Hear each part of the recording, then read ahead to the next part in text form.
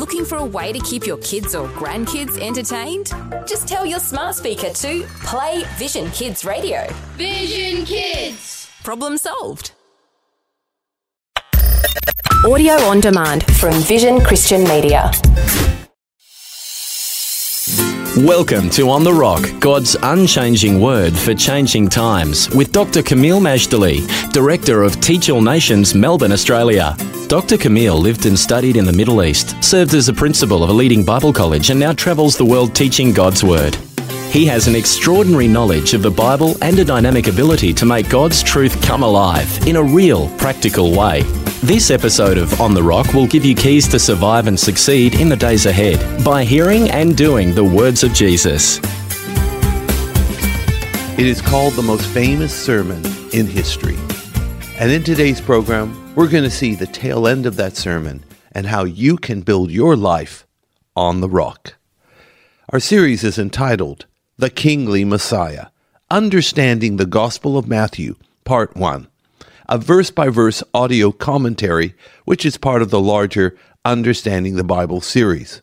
Now, we are coming to the end of the Sermon on the Mount.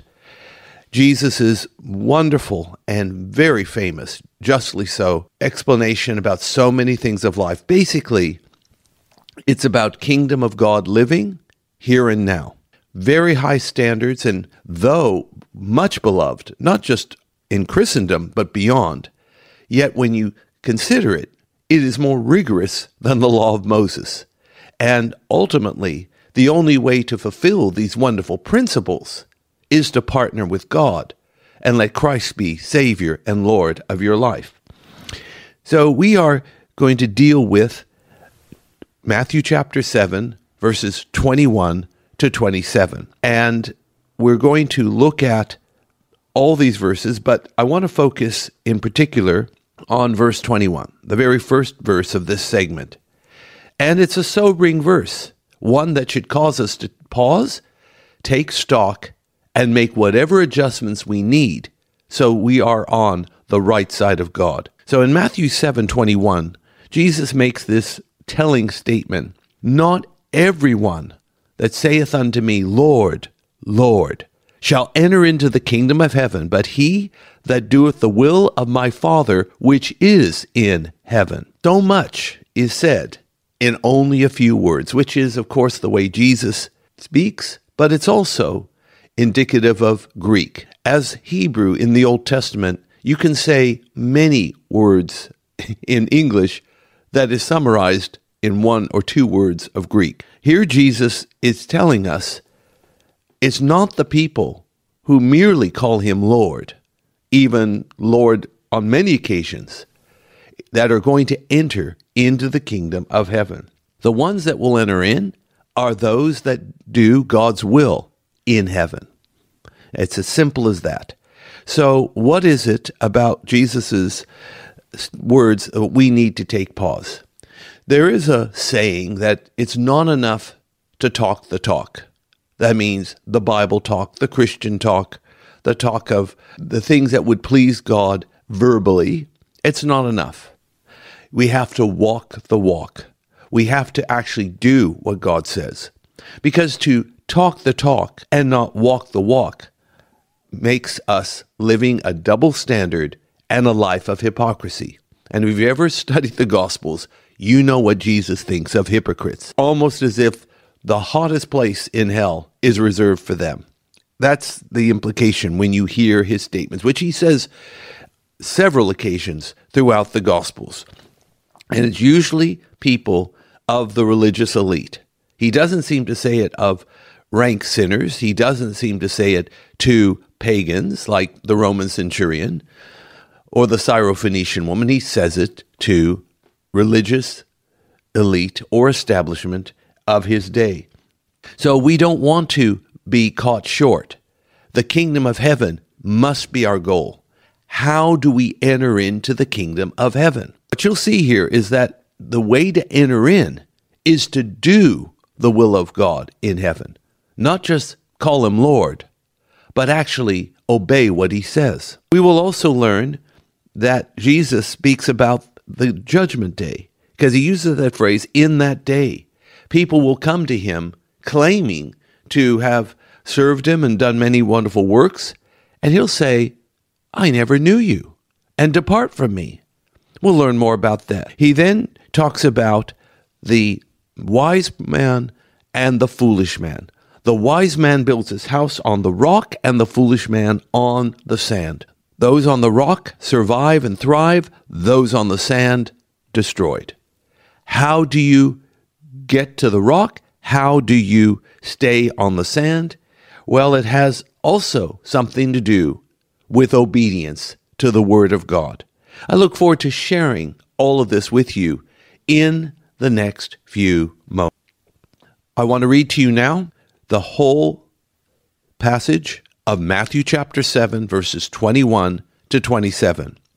Our lesson is called Sermon on the Mount, on the Rock, and again the portion is Matthew chapter 7, verses 21 to 27. So let's listen carefully to the word of the Lord. Not every one that saith unto me, Lord, Lord, shall enter into the kingdom of heaven, but he that doeth the will of my Father which is in heaven. Many will say to me in that day, Lord, Lord, have we not prophesied in thy name? And in thy name have cast out devils, and in thy name done many wonderful works. And then will I profess unto them, I never knew thee. Depart from me, ye that work iniquity. Therefore, whosoever heareth these sayings of mine, and doeth them, I will liken him unto a wise man, which built his house upon a rock.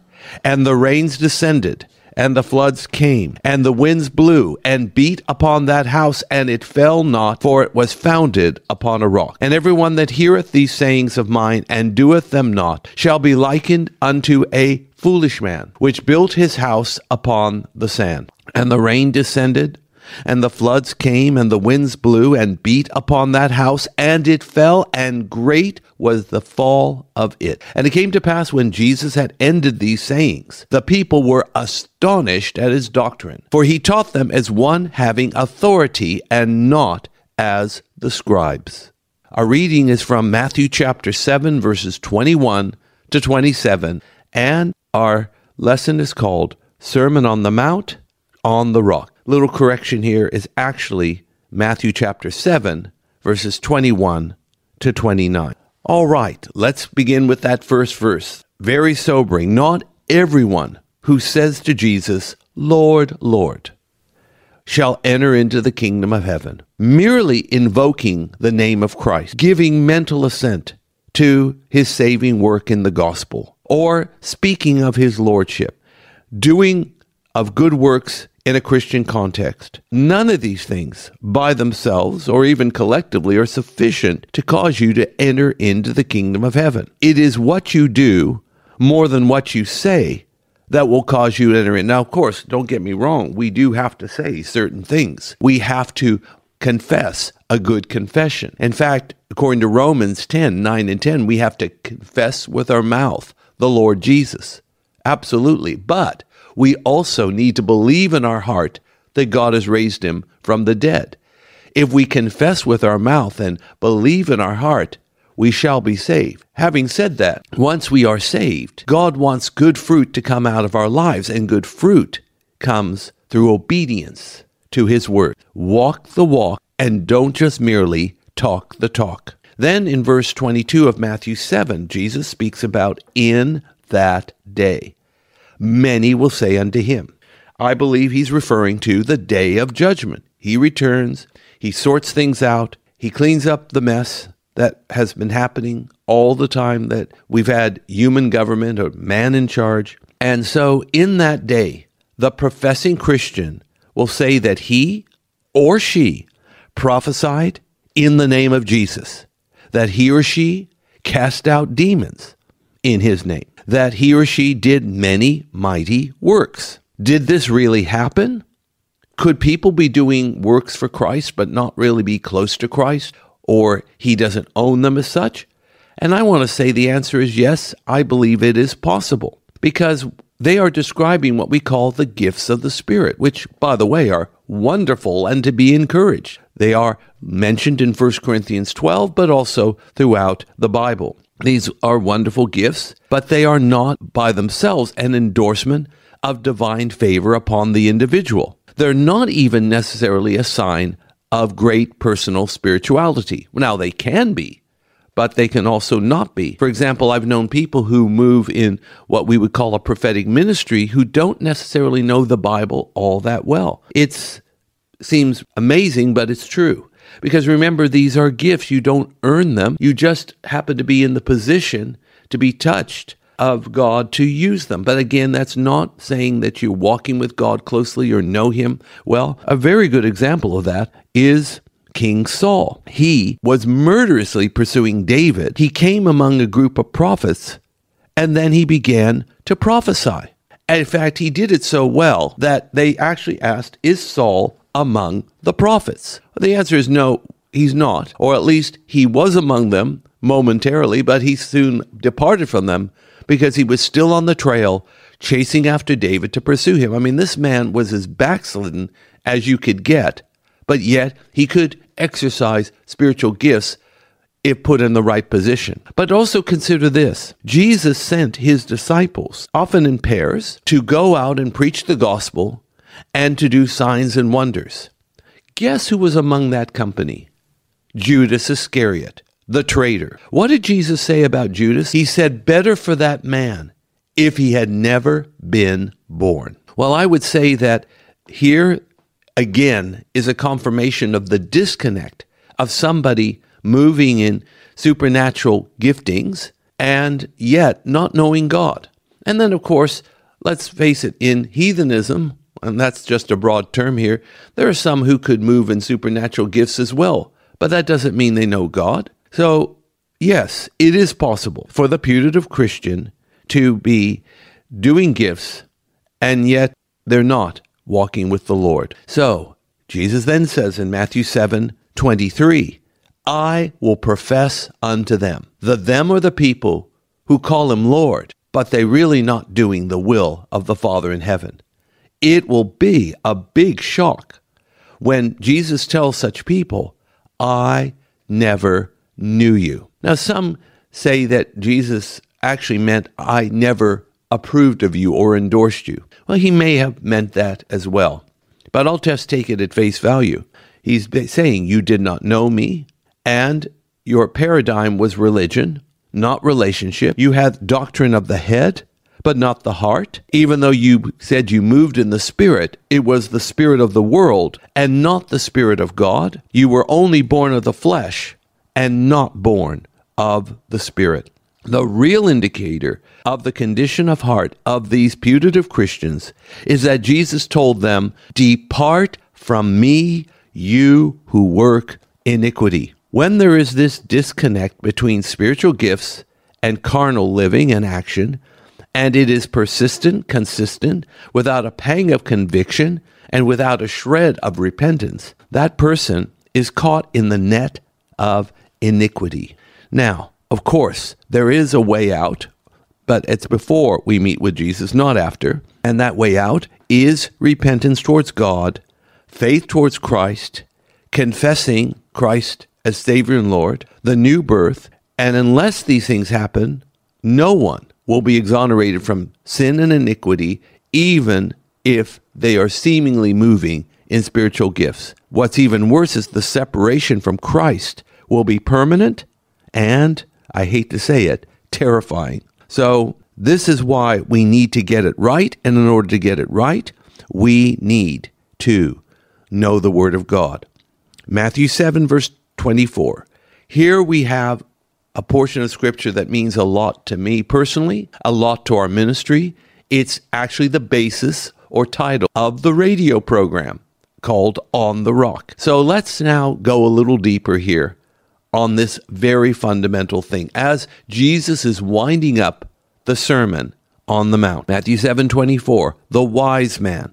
As the book of Proverbs constantly exhorts, get wisdom, get knowledge, get understanding. This is not just a good idea. It is a God idea and a lifesaver. A wise man is prudent, embraces understanding, exercises shrewdness, and most of all, in order to become wise in the first place, listens to the words and wisdom from others, especially from God. Now, in order to be wise, we have to hear and do the words of Jesus, and by extension, the words of God found in Scripture. Such a wise man is building their house on the rock. They have a sure foundation that will withstand all of life's storms. Now, in Matthew 7:25, here is the benefit of hearing and doing the words of Jesus and building your life on the rock. There will be rains. There will be floods from such rains. There will be wind that blows, and it'll be fierce. But the house or the life that is built on the rock will keep standing strong and tall because of that sure, deep foundation. I was born in the state of California, and it has been known as earthquake country. And I would, in primary school, not only have to do air raid drills because it was during the Cold War, but I sometimes had to do earthquake drills because, well, of the earthquakes. Fortunately, I was never in a super major California quake. My mother was. She told me she could hear the ground growling under her. Her bed went all over the room. The chandelier was swinging like a clock pendulum, and it lasted for 1 terrifying minute with frequent aftershocks for the rest of the day. That's not very nice. But at least in California, they learned to have deep foundations and buildings that sway like palm trees, but do not collapse. Probably they learned it out of hard experience. Well, that's what we have too. We may shake and sway, but we will not collapse. We have a sure foundation found in Jesus. Matthew 7:26, beware, O fool, because on the reverse side, to hear and to refuse or defy the words of Jesus renders a person foolish. That's the word he uses. And that foolish person is doing what?